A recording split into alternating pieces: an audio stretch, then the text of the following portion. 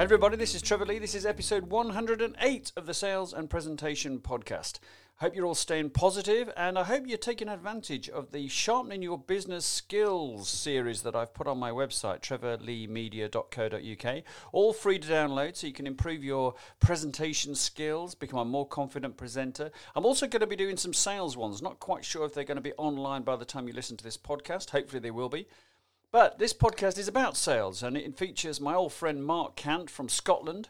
Mark and I first met in Chamonix in France about 100 years ago when some of my friends were out there for the winter, and Mark became part of their team. And they set up a very enterprising bread business, which Mark is going to talk about in the podcast. And he's also going to share with you how what he learned all those years ago stood him in such good stead during his sales career. So let's listen to Mark and let's share some top tips with you on sales going forward. Welcome to this episode of the Sales and Presentation Podcast. I've got with me today Mark Cant, all the way from Perth. That's Perth in Scotland. So, Mark, welcome to the show. Do you want to tell our listeners a little bit about you and what you're up to? Hi, Trevor. Yes, as you know, we first met all those years ago, 33 years ago in Chamonix. Funny enough, I have been listening to your podcast. And I intend to listen to your 100th edition, so many congratulations on that. What was wrong with the first 99?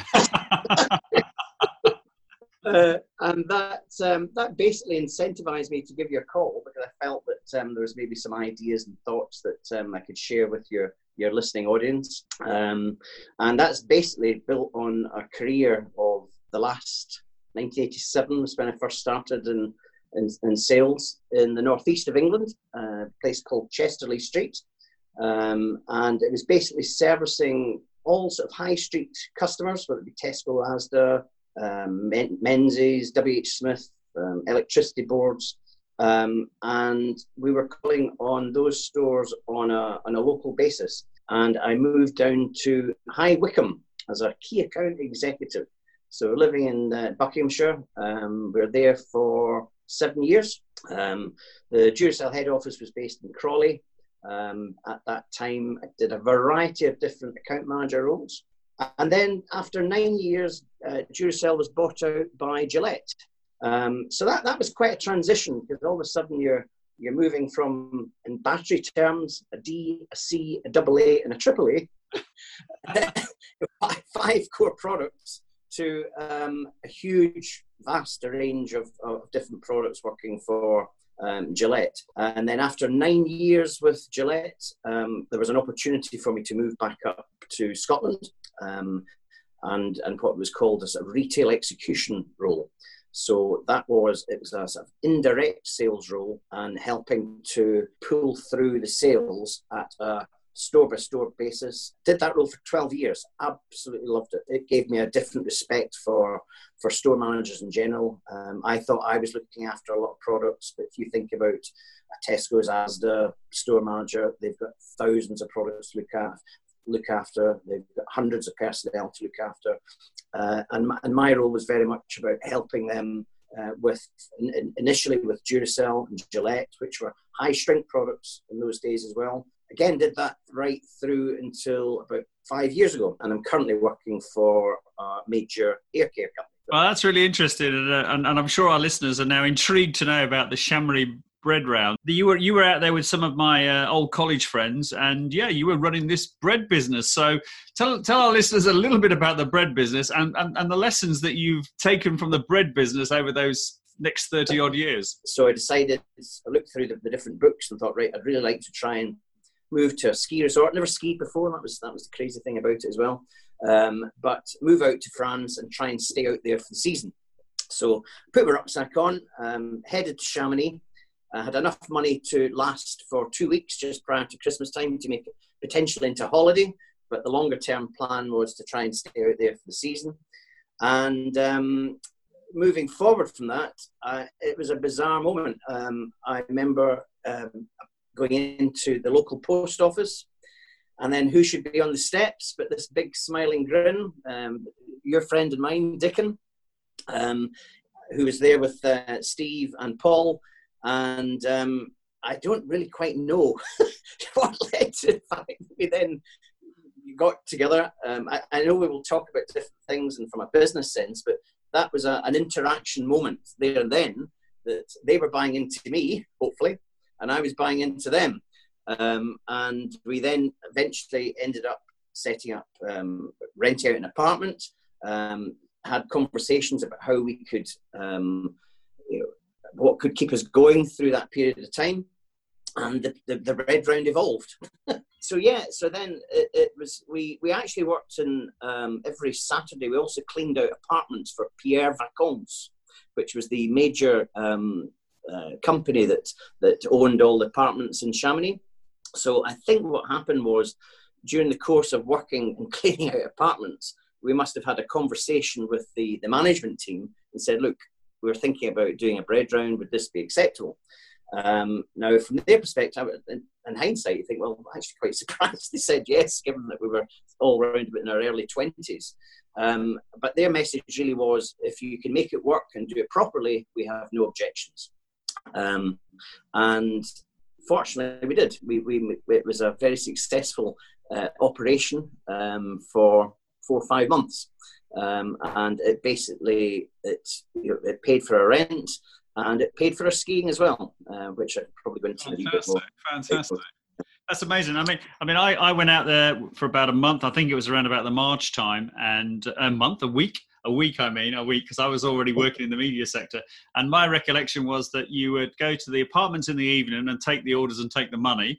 And then you would get up at some unearthly hour in the morning, go to the bakery, collect all the goods and leave them outside the apartment doors. Was that the business model, roughly? Yes. I would like to think there's a little bit more planning and strategy went into it, Trevor.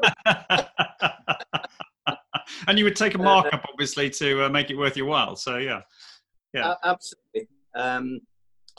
Basically, that's effectively how it worked. When we visited, went around the customers in the evening, explained about what we were doing, what we were all about, and then we delivered the bread between 6. We guaranteed that we deliver the bread between 6 o'clock and 8 o'clock in the morning. All right. And then, now, given that we were living 3 miles outside of Chamonix, that was a challenge. But we operated a rota system, so we'd all get a bit of a lie-in at some stage as well. So there was a bit of planning involved in that. And by and large, I think that worked well. I think the only day I missed was New Year's Day, but maybe you can probably understand why. But no, it worked extremely well. The teamwork was critical, really. The apartment that we rented, we lived with an Italian guy who couldn't speak English. He paid the bulk of the rent. He spoke fluent French. The 4 of us shared the same room. So teamwork was a very important part in terms of getting on. There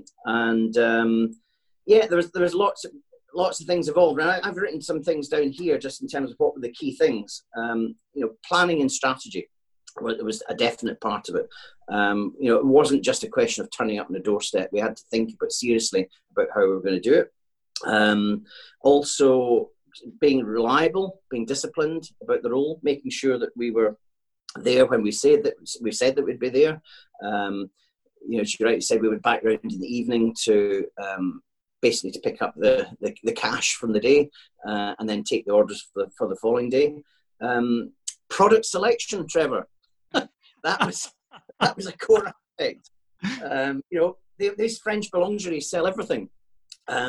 But we narrowed it down to 5 key SKUs. The baguette, the flute, the pain de campagne, the croissant, and the pain de chocolat. And one of the key things was that one of the guys that didn't get involved in the bread round was superbly artistic.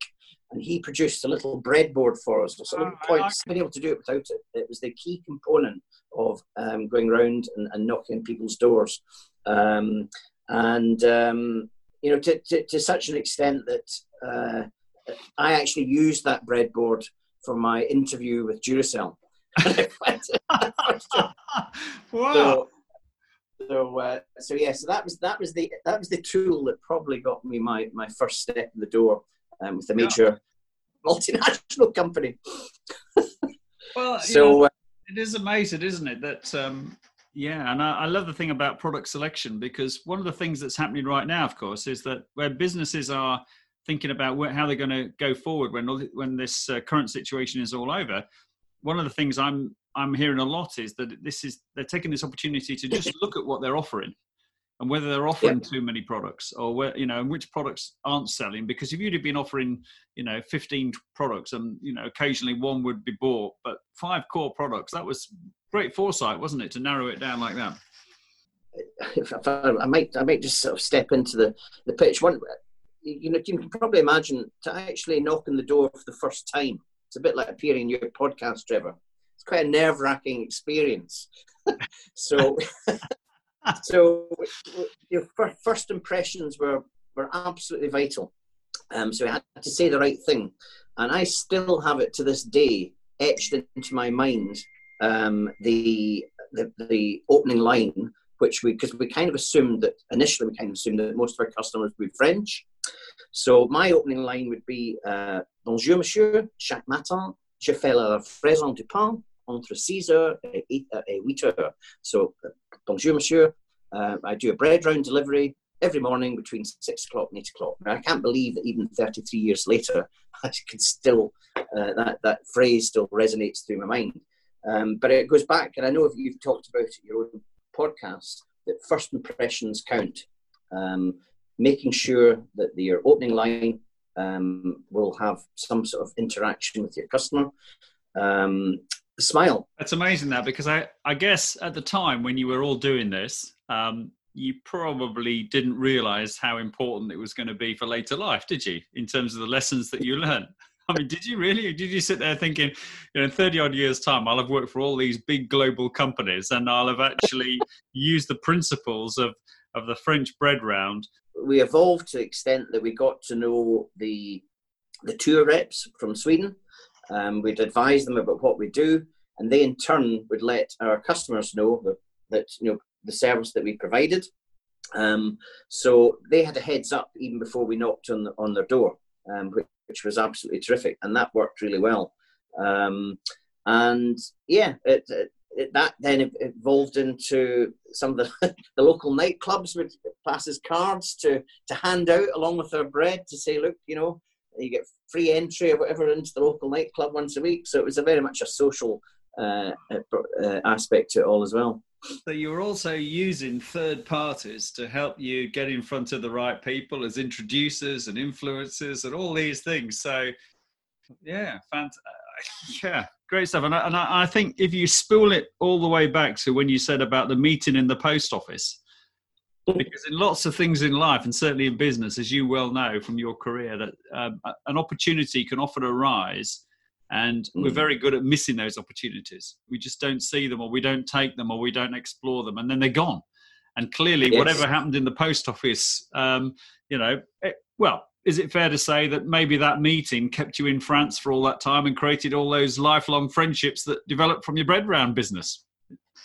Yeah, no, absolutely, Trevor. If you are now turning back the clock all those years, and you were meeting your new self, starting your career, but in 2020, what sort of advice would you give to that person, based on where we are now and all the things that are going on, but also the way that people operate, and the things that you've learned in those 30 odd years that would be really useful if someone was starting in your sort of environment now? What would you advise them? Firstly, I'd very much encourage them to pursue a career in, call it sales, call it business interaction, call it account management, whatever term you want to call it. My understanding is that there are less and less people entering this arena, but I would certainly encourage them. I think that you will always need people. I think one of your podcasts, you talked about people buy from people. Well, that's true. So I don't see that role ever changing. Yes, obviously we're being introduced to more and more social media and websites and ways of interacting, but people, you still rely upon that face-to-face content. But I also listened to your sort of 3 top tips. I can't really argue with them. The ideas that you suggested, you talk about make it easier for customers to buy from you. Keep it simple. That's one of the great lessons. Certainly I have sat through loads of marketing presentations, slide after slide after slide after slide. Ultimately, you do want to keep the message simple. And latterly in my role with the supermarkets and presenting to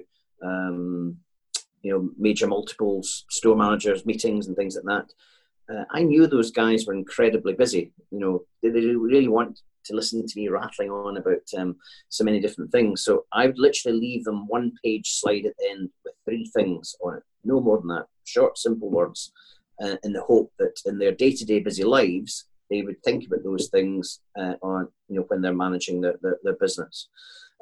So yeah, keep it simple. Momentum. You touched on that, and I totally agree. I actually, I don't know if I've got a slide with me at this moment in time. Here's some statistics, Trevor, that you might well be interested in. I don't know if you've seen it before. The source is from what they call the National Sales Executive Association. And the headline is basically, it says 48% of salespeople never follow up with a prospect. 25% of salespeople make a second contact and then stop. 12% of salespeople only make 3 contacts and stop. And only 10% of salespeople make more than 3 contacts. Now, especially bear that last one in mind. So 10% of salespeople make more than 3 contacts.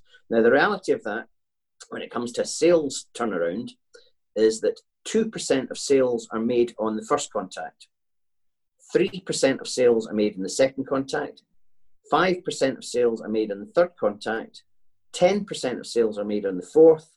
And believe it or not, 80% of sales are made on the 5th to 12th contact. So for me, and I can see that on a day-to-day basis, and I've kind of lived through that, and that's certainly a learning that I would take. Perseverance, momentum, keep in touch with you. Try and give an understanding to the person that you're dealing with that you're genuinely interested in their business and that you genuinely can add value. That's not going to happen just in one meeting. That's going to happen over a period of time.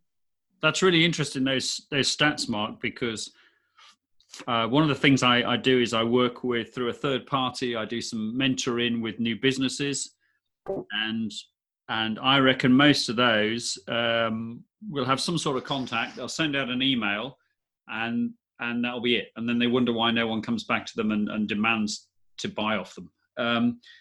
So that's, and I suspect that for most of those new businesses, the dropout stage is no further down the line than the second or third contact. And I would be very surprised if many, because I feel they tell me that they feel as though they're being a bit pushy, by going for a 4th or 5th contact. And I say to them, well, just keep adding value. Just keep, every time you make contact, bring something else to the table.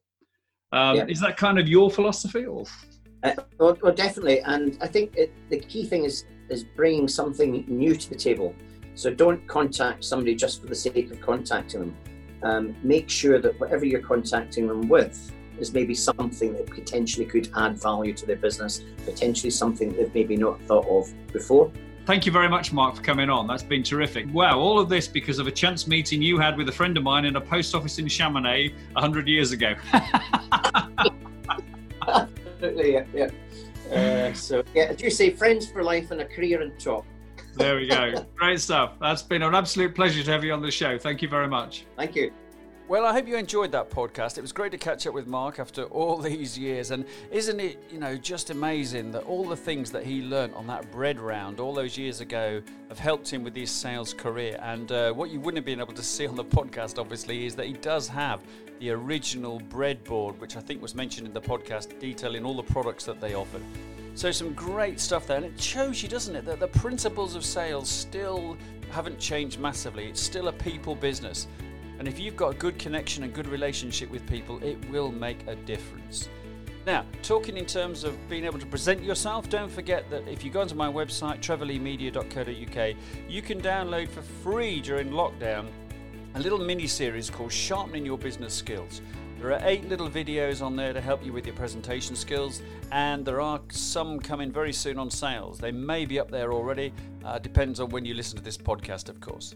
So thanks for listening to the podcast, and thanks for contributing in terms of leaving me a review if that's what you've done. If you haven't, then it would be great if you could do so, and I look forward to you speaking to you on the next episode.